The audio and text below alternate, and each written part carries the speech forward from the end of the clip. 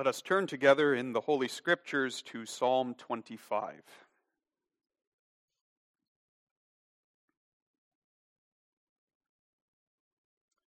We will read the entire psalm.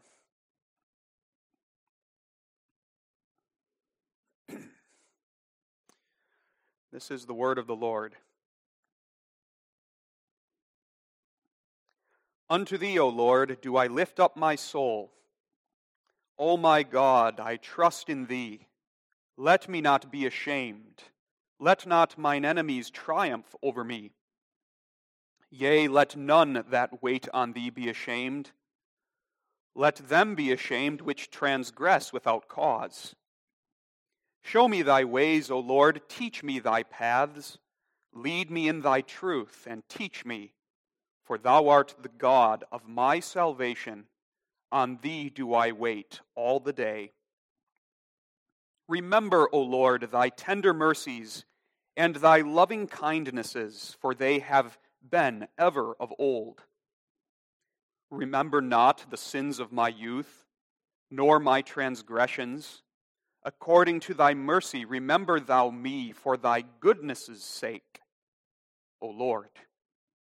Good and upright is the Lord, therefore will he teach sinners in the way. The meek he will guide in judgment, and the meek he will teach his way. All the paths of the Lord are mercy and truth unto such as keep his covenant and his testimonies. For thy name's sake, O Lord, pardon mine iniquity, for it is great. What man is he that feareth the Lord? Him shall he teach in the way that he shall choose. His soul shall dwell at ease, and his seed shall inherit the earth. The secret of the Lord is with them that fear him, and he will show them his covenant. Mine eyes are ever toward the Lord, for he shall pluck my feet out of the net. Turn thee unto me, and have mercy upon me, for I am desolate and afflicted. The troubles of my heart are enlarged. O bring thou me out of my distresses. Look upon mine affliction and my pain, and forgive all my sins. Consider mine enemies, for they are many, and they hate me with cruel hatred. O keep my soul and deliver me. Let me not be ashamed, for I put my trust in thee. Let integrity and uprightness preserve me, for I wait on thee. Redeem Israel, O God, out of all his troubles. Thus far we read. On the basis of this psalm and the entirety of the Holy Scriptures, we consider the instruction of the Heidelberg Catechism in Lord's Day 21, question and answer 56, which can be found on page 12 in the back of the Psalter.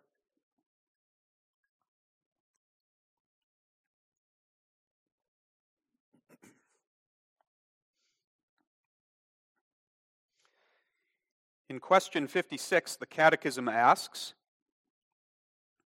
what believest thou concerning the forgiveness of sins?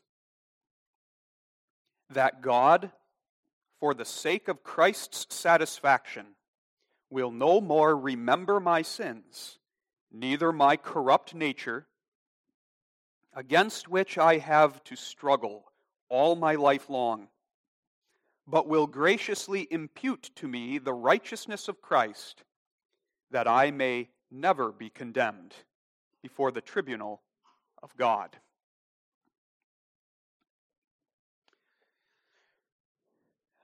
Beloved in the Lord Jesus Christ, the Heidelberg Catechism is explaining to us the chief articles of the Christian faith as they are summarized in the Apostles' Creed. And for several Sundays now, we have been working through the Apostles' Creed, one article at a time. And now we come to an article which is so very dear to the believing heart. That's not to say that the articles before this were not. Indeed, they are.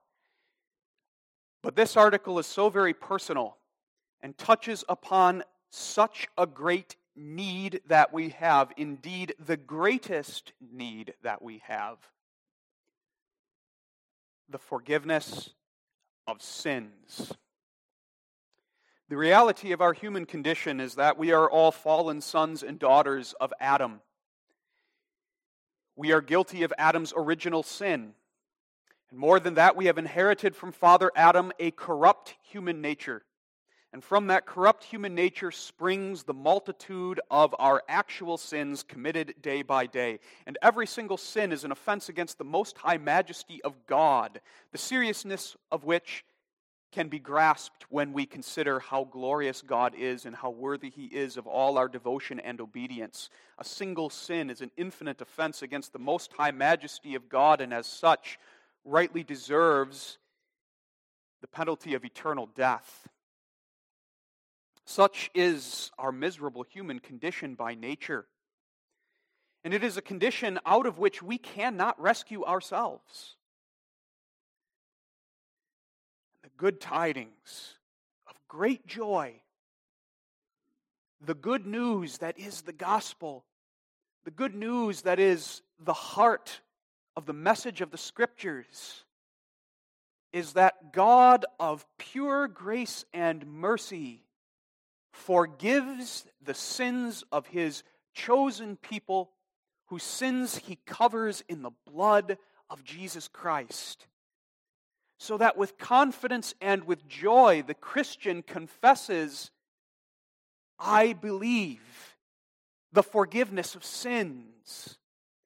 And when we confess that article of the Apostles' Creed, we are not just saying that there is such a thing as the forgiveness of sins for some people out there, but we are making a personal confession. I know the forgiveness of sins personally. The forgiveness of sins brought to me through the work of Christ, applied to me by His Spirit.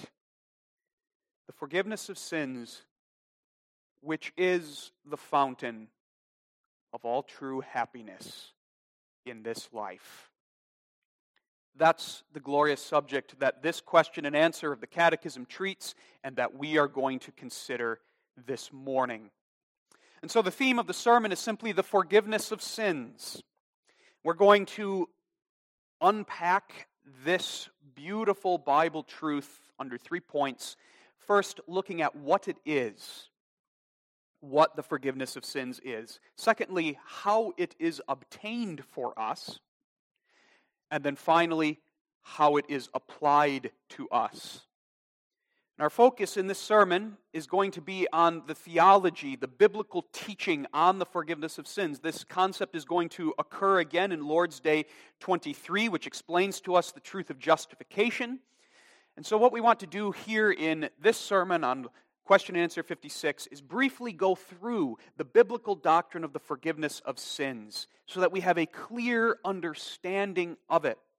And as we do so, we will engage in some proper polemics against errors concerning forgiveness, because anything that threatens our clear understanding of what the Bible teaches threatens to rob us of the wonderful comfort that is ours in knowing God's gracious forgiveness of sins. What is it? What is forgiveness? God's forgiveness of our sins. Well, as the Catechism does, it gathers the teaching of Scripture, all different threads of the teaching of Scripture, and brings it together for us. And here at the start of Question and Answer 56, the Catechism gives us a nice, concise description of what the forgiveness of sins is. That God, for the sake of Christ's satisfaction, will no more remember my sins, neither my corrupt nature, against which I have to struggle all my life long. And the core of that is God doesn't remember my sins. That's forgiveness.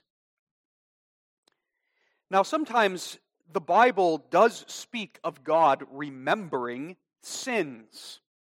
When the Bible speaks of God remembering sins, what the Bible means is that God holds sin against the sinner. That's what it is for God to remember a sin.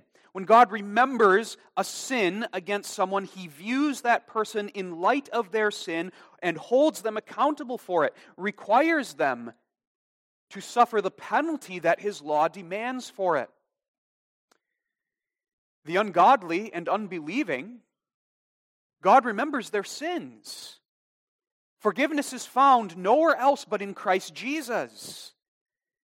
And the ungodly and unbelieving, God holds their sins justly against them. He holds them as responsible to suffer the wages of sin, which is eternal death.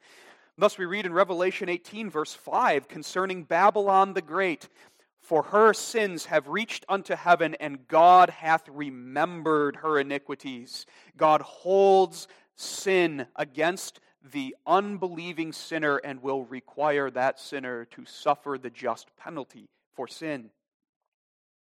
Elsewhere in the Bible, we read of God remembering the sins of his people and visiting them. For example, Jeremiah 14, verse 10. Here in Jeremiah 14, verse 10, we read this, thus saith the Lord unto his people, thus saith the Lord unto this people, thus have they loved to wander. They have not refrained their feet. Therefore the Lord doth not accept them. He will now remember their iniquity and visit their sins. Now, in this case, the idea of the text is not that God turns against his chosen and redeemed people in holy wrath and consumes them. The idea is not that God takes away the salvation that he has granted to his people. Of course not. But the idea here is that God chastens his people when they walk impenitently in sin. Our sins grieve God even more than the sins of the unbelieving. That ought to sink into the Christian heart. Lest ever the Christian think that because I'm covered in the blood of Christ, I can sin with impunity, or I can sin and it doesn't really matter because Christ, after all, died for my sins and I'm covered in his blood. Perish that thought. My sins grieve God more than the sins of the ungodly. Because when I sin against my Father. I sin against the God who gave his Son to the death of the cross to pay for my sins. My sins grieve my Father. There's a motive to fight against sin. The Christian says, the last thing in the world that I want to do is grieve my Father. But because we have that sinful nature against which we have to fight every day of our life, there are times that we weak sinners wander far like sheep gone astray down the path of sin. And when we do so, God our Father will chasten. He does not punish in wrath. He does not punish in destroying wrath, but like a father chastens a son, so God chastens his people. And that's the idea here in Jeremiah 14, verse 10. There were elect people of God in Judah who partook of Judah's sins. And in order to turn them from their sins, God visited their iniquities, sending the people into captivity, where he chastened them with the rod of affliction, and by that means worked repentance in their hearts and a turning, and then in his mercy he brought them back. You know the history of Old Testament Israel. So the Bible speaks of God remembering sins. But most wonderfully, the Bible says this, to every true believer in Jesus Christ, to every elect child of God, God does not remember your sins. Meaning, he does not hold them against you. When Scripture says God does not remember our sins, it doesn't mean that he forgets in the way that we human beings forget. That's impossible. God is all-knowing. It is impossible that knowledge vanish from the mind of God. It is impossible for God to be unaware of our sins. God knows everything. The eyes of the Lord are in every place, beholding the evil and the good, Proverbs 15, verse 3 says.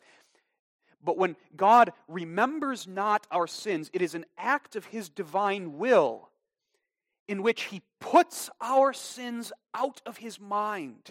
He does not hold them against us. He does not view us in light of those sins. He does not hold us as responsible to suffer the just penalty that our sins deserves. He releases us from our debts. And that's the forgiveness of sins. That was the need that the psalmist felt when David, by the inspiration of the Spirit, wrote Psalm 25. We can tell that at this time in David's life, he was in a time of affliction. There are so many petitions in this psalm for help, for deliverance from enemies that persecute him, affliction, pain. But the thing that recurs throughout the psalm is David's petition, forgive my sins. It occurs 3-4 times in the psalm. Look at verses 6 and 7. Here's the heart cry of faith of the believer as he wrestles with sin in his life, as he sees his sins of youth. Verse 6, remember, O Lord, thy tender mercies and thy loving kindnesses, for they have been ever of old. David is saying, bear in mind your mercy, O Lord, and look upon me in mercy. Have mercy upon me. Deal with me not as I deserve, but deal with me according to your loving kindness and grace. And then he goes on in verse 7, remember not the sins of my youth, nor my transgressions. According to thy mercy, remember thou me for thy goodness' sake, O Lord. There is the believing petition for forgiveness, in which is expressed the reality of what forgiveness is. That God remembers our sins no more. Isaiah 43, verse 25. Here God speaks to his Old Testament people, who are guilty of so many terrible sins for which they would be chastened in Babylon. But in Isaiah 43, verse 25, God himself says this, I, even I, am he that blotteth out thy transgressions for my own sake, and will not remember thy sins. That's the heart of the gospel. That's the message of the Scriptures. That's the message that comes to you this morning, beloved. Perhaps as we have sung Psalm 25 and read it now, the awareness of your own sin has surfaced. A sin that you fought against in this past week. A temptation you succumbed to. Or the old memory of a sin in the past. And the devil, that great opportunist, comes and says, You think you can be one of God's people? Look at you. Look at your sin. Look at what you did. Look at what you thought. You? And the gospel says, yes, you. Because this is who your God is. He's a God of goodness, of grace, of mercy, whose all-seeing eye sees everything that you are. He knows all of your sins. He knows them more than you do. And yet, out of pure mercy and grace, not because of anything in you, but of pure mercy and grace, He sets His love upon you, chooses you to be His own, His child, gives Jesus Christ for you, to be the propitiation for your sins, and says to you in the gospel, I am He that blotteth out your transgressions, those transgressions that you are thinking about now. I blot them out for my own sake, for my glory, to reveal the depths of my grace, my compassion, my kindness, my glory. I will not remember your sins. So we see that forgiveness is an act of God's pure grace. It is a sovereign act. It is a gracious act, and yet it is a righteous act. It is sovereign because God is not compelled to forgive. God doesn't owe forgiveness to anyone. And there is nothing that we can do to obligate God to forgive us. God is sovereign. He forgives not because He has to. He forgives because He is pleased to. It is an act of divine love, revealing something of God's heart. What a beautiful glimpse into the heart of God it gives. A sovereign act. It is a gracious act. It's free. It's not earned by us. It can't be earned by us. It's not because we've given something to God and now He gives us forgiveness and in return. God graciously bestows it, as the Catechism says, for Jesus' sake. We'll look at that more in the second point. And yet this sovereign, gracious act of forgiveness, of the non-remembrance of our sins, is a righteous act. And this is amazing. God is holy, God is righteous, and yet the holy God does not hold our sins against us and does not compromise His own justice in doing so. Again, because Christ meets the demands of His holiness for us. God's forgiveness is full. The Catechism emphasizes that when it says my sins in the plural, meaning all of my sins, and not just my actual sins, those thoughts, words, deeds, and desires which are contrary to God's law, but the reality of my sinful nature. God does not remember my sinful nature against me. That's the depth of our sinfulness. Sin is not purely in the act, but sin is rooted in our nature. We are sinful. And yet, God does not hold that nature against us. He forgives fully, freely, graciously, completely, sovereignly, righteously. That's the forgiveness of sins. Now, in the second half of answer 56, the Catechism brings out another biblical truth that is very closely connected with the forgiveness of sins. After giving that definition of forgiveness as God not remembering our sins, there's the conjunction but God will graciously impute to me the righteousness of Christ, that I may never be condemned before the tribunal of God. To impute means to reckon to someone's account. It means to credit to someone, to look at them in light of. God imputes the righteousness of Christ. We're not going to spend much time on this because this is a concept that is on the foreground in Lord's Day 30 or Lord's Day 23. We'll get to it in a little while. But the reason the Catechism brings it up here is because the imputation of righteousness is the other side of the coin of forgiveness. These two blessings go together. Forgiveness really is the non-imputation of sin. God not holding our sin against us. But the flip side of that is that God graciously holds Jesus' righteousness to us. He does not view us in the light of the sins that we have committed, but He views us in the light of the perfect obedience that Jesus has rendered on our behalf as our mediator, as our substitute, as our Savior. God remembers not the sins of His people, but as Psalm 25 says, He remembers them in mercy. He remembers them according to His goodness. And implied there is especially this: He remembers Christ's righteousness to us. He credits it to us.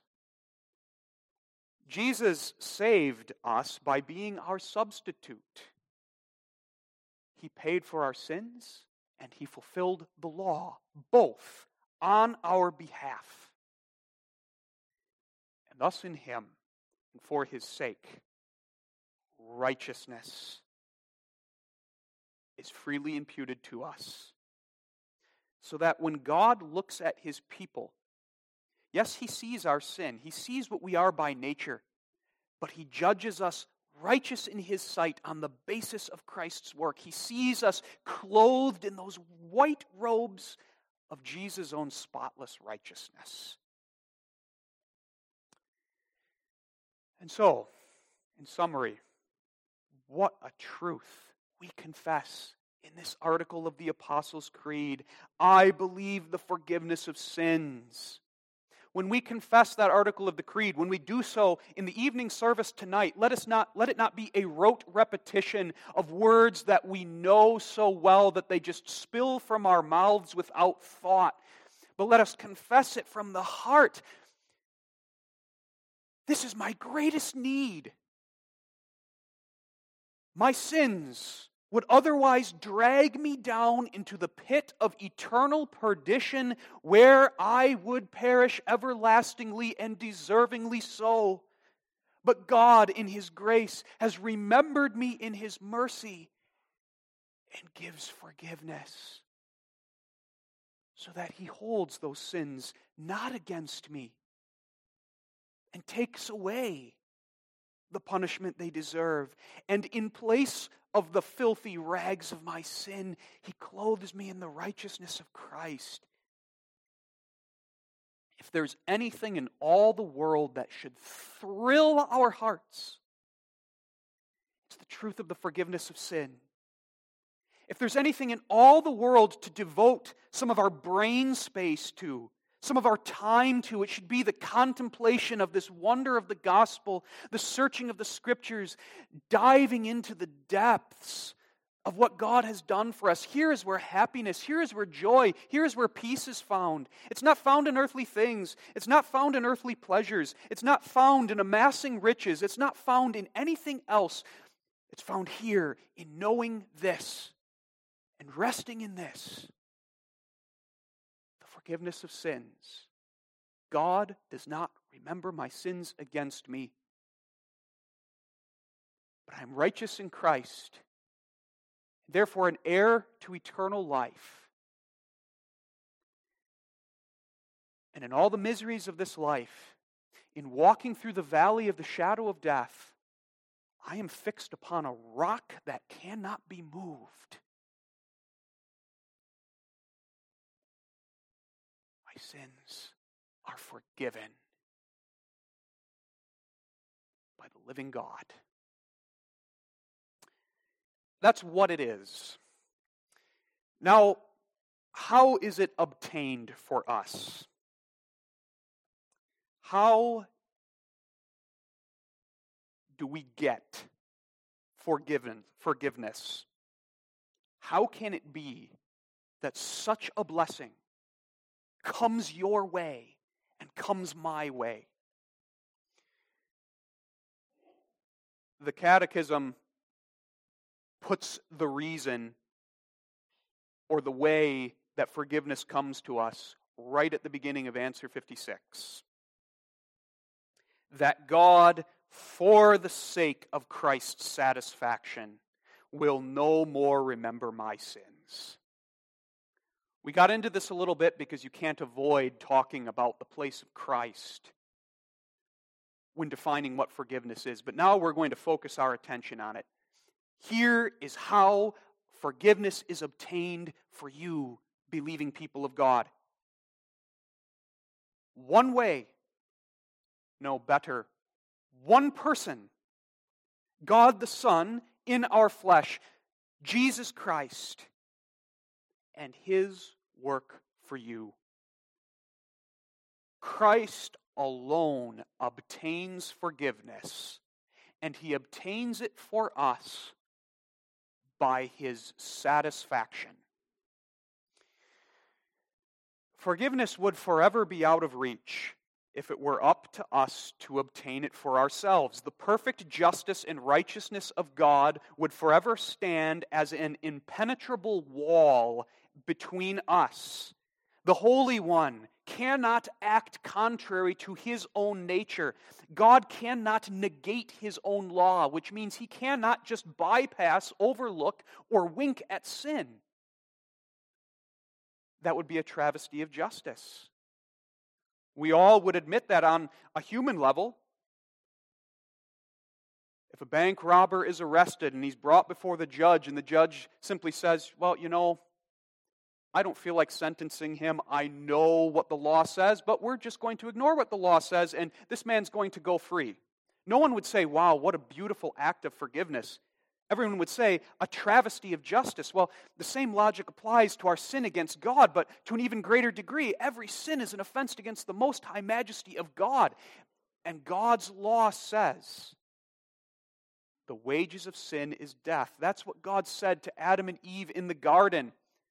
The day that thou eatest thereof, of that tree, thou shalt surely die. And the idea is not because the tree had some poisonous fruit. The point God was making was disobedience to the Holy One merits eternal death. Sin is an infinite offense. There's no way you make amends for that. There's no way to pay God back for that. Satisfying for our own sin is a human impossibility. As the Catechism says earlier, all we do is daily increase our debt.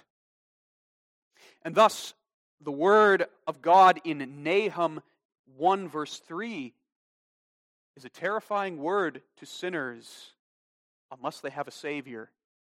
Nahum 1 verse 3 says that God will not at all acquit the wicked. Man is doomed, and justly so, unless he has a Savior. A Savior who can do something for him. And this is the something that must be done for him. Satisfaction, the Catechism says. And that is a very, very important theological concept woven throughout the Bible. Satisfaction for sin. What is it? Put very simply, satisfaction is payment. Payment for sin. Payment that is made by suffering the punishment that sin deserves. Payment that is made by serving the sentence that God's law prescribes for sin. Death. Eternal death. That's what hell is. Payment of all that the law requires. But remember, the law doesn't just pronounce a curse upon the disobedient, but the law requires wholehearted devotion and obedience to God.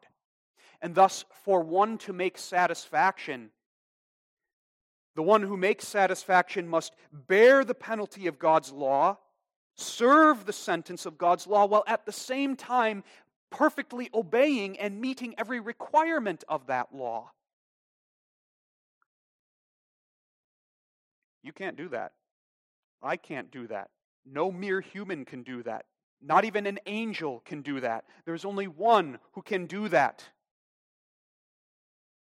The one who is both God and man. One person, fully God, fully man, the God-provided Savior, Jesus Christ.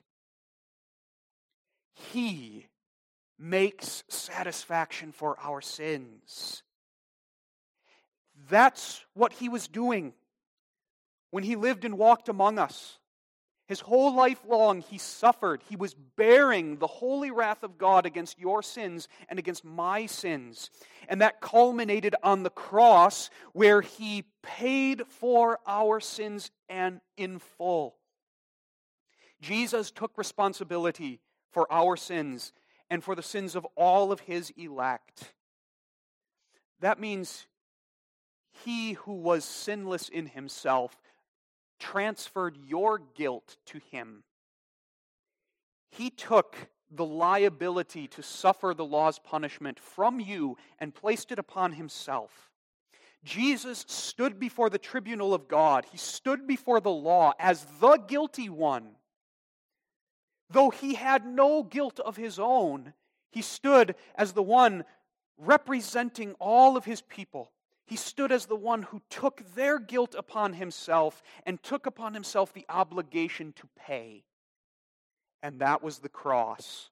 On the cross, the sentence of the law, death, eternal death, fell upon Christ.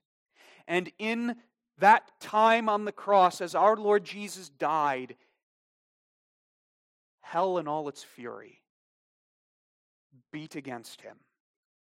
And he suffered it. And he bore it for you, to bear your guilt away, to cover your sins with his precious blood, to deliver you from the sentence that your sins merited.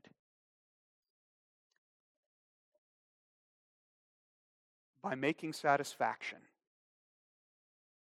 He did perfectly. When Jesus said, "It is finished," he was saying, satisfaction accomplished. Jesus' death on the cross is the perfect satisfaction for our sin, and this is what has merited and obtained for us the blessing of forgiveness. It's the spoil of Christ's victory on the cross. God remembered your sins against Christ. Therefore, he will not remember your sins against you. God looked at Christ in light of your sins. Therefore, he looks at you in light of Christ's obedience.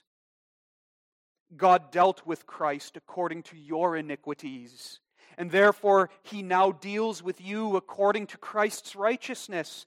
God punished your sins in full in Christ upon the tree of the cross, and therefore he will never punish you with destroying wrath, but will reward you with the blessings that Christ himself merited. We're saved by works, but not our own. The work of Christ. Forgiveness is merited for us by works, but not our own. Christ's work upon the cross. That's how forgiveness is obtained. That's how such a blessing can come to you and me, lowly creatures and sinners. Christ. And that's the certainty of it then. The forgiveness of our sins is as certain as the foundation upon which it rests, the judicial basis. And that basis is Christ's perfect work. Christ has earned forgiveness for you, beloved. And that means it would be an injustice to Christ should you ever be deprived of that blessing. That's the rock-solid certainty that the Christian has of the forgiveness of his sins. There would be no certainty if it rested and depended upon me, but it doesn't. It rests and depends upon him who suffered and died for me and rose again in glorious life, confirming his victory over death and confirming that satisfaction was accomplished. Accomplished.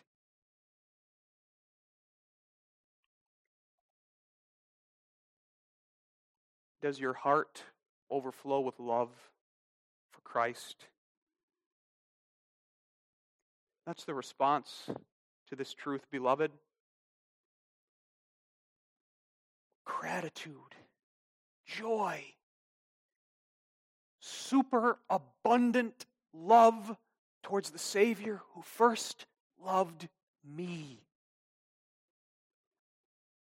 who was willing to take hell for me, so that God could justly remember my sins no more, robe me in righteousness, make me his child, give me to inherit everlasting life, a place in the Father's house, a station in the new heavens and the new earth to come, eternal life in perfection with God. What good news! The gospel of forgiveness. Lastly, how is it applied to us? How is it applied? Here we have to understand something very important. In the preceding Lord's days of the Catechism, we've gone through Jesus' life and ministry. And remember the two theological terms that describe Jesus' entire ministry, his state of humiliation and his state of exaltation. The state of humiliation is Jesus' earthly ministry when he came down from heaven, took upon himself our human nature, and suffered in our human nature to make payment for our sins.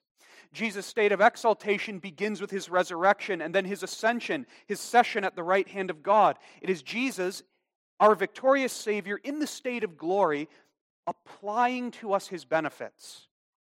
Jesus' work didn't stop at the cross. Yes, Jesus said, "It is finished," but when Jesus said, "It is finished," he didn't mean that there was nothing more for him to do. It meant he had finished the work of obtaining salvation for us. In his state of humiliation, he earned, he merited, he obtained all of the blessings of salvation. But now in the state of exaltation, Jesus from heaven, through his Holy Spirit, whom he has poured out upon the church, Jesus applies, he imparts all of those blessings to us. He works graciously in our hearts by his Spirit to bring those blessings to us, cause us to possess them, cause us to experience and enjoy them in our life here and now. And that's what we're getting at when we look at the question, how is forgiveness applied to us? Forgiveness, God declares, "I don't remember your sins." But now that declaration of God, that legal judgment of God, has to get from God's courtroom, you might say, down to me here on earth. How does God's word of forgiveness get from there to my heart, to quiet my accusing conscience, to give me peace, to comfort me each day of my earthly life? And the answer is, the ascended Christ applies the blessing of forgiveness to our hearts through the agency of his Holy Spirit, using the means of his word, the gospel. The gospel. It's the good news of forgiveness. Here is where God has written down his judgment of his people in Christ, forgiven. Here is the good tidings of great joy. The Bible announces to all who believe in Jesus Christ that they have forgiveness of sins in him. The gospel, the Word of God, addresses the believing heart, and in the Bible, the very voice of God is heard saying, to use the language of Psalm 25, verse 7, "I do not remember your sins against you." Through the Word, God speaks personally. He addresses you by name. He knows the names of his people. As Isaiah 43 says, "I do not remember your sins. I do not remember your sins of youth, nor your transgressions, but according to my mercy in Christ, I remember you." That word comes to us in the gospel.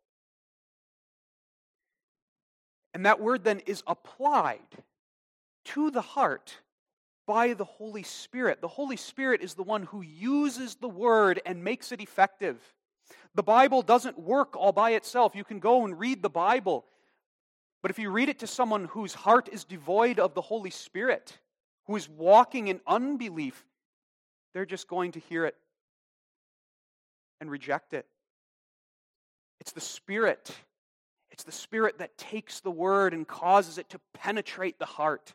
It is the Spirit that awakens faith to receive that word and to believe and to take God as at His word and to rest in that word.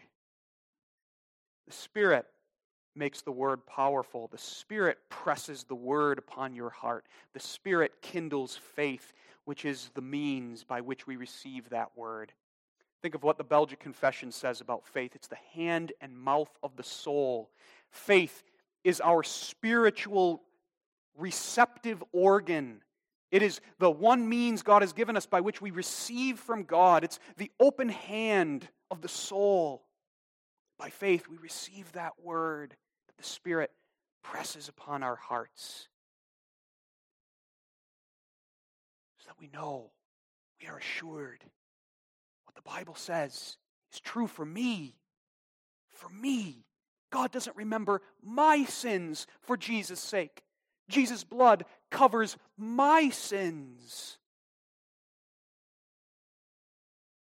And in Christ, I am right with God. I belong to Him, body and soul, in life and in death. I believe the forgiveness of sins. What a confession. What reason we Christians have to be joyful. What a ground we have for peace in this life. Though my sins were as scarlet, God has made them white as snow with the blood of Christ. Though they would drag me to hell, God, in His love, has sent His Son to make satisfaction and has obtained that forgiveness for me. God has shattered my shackles.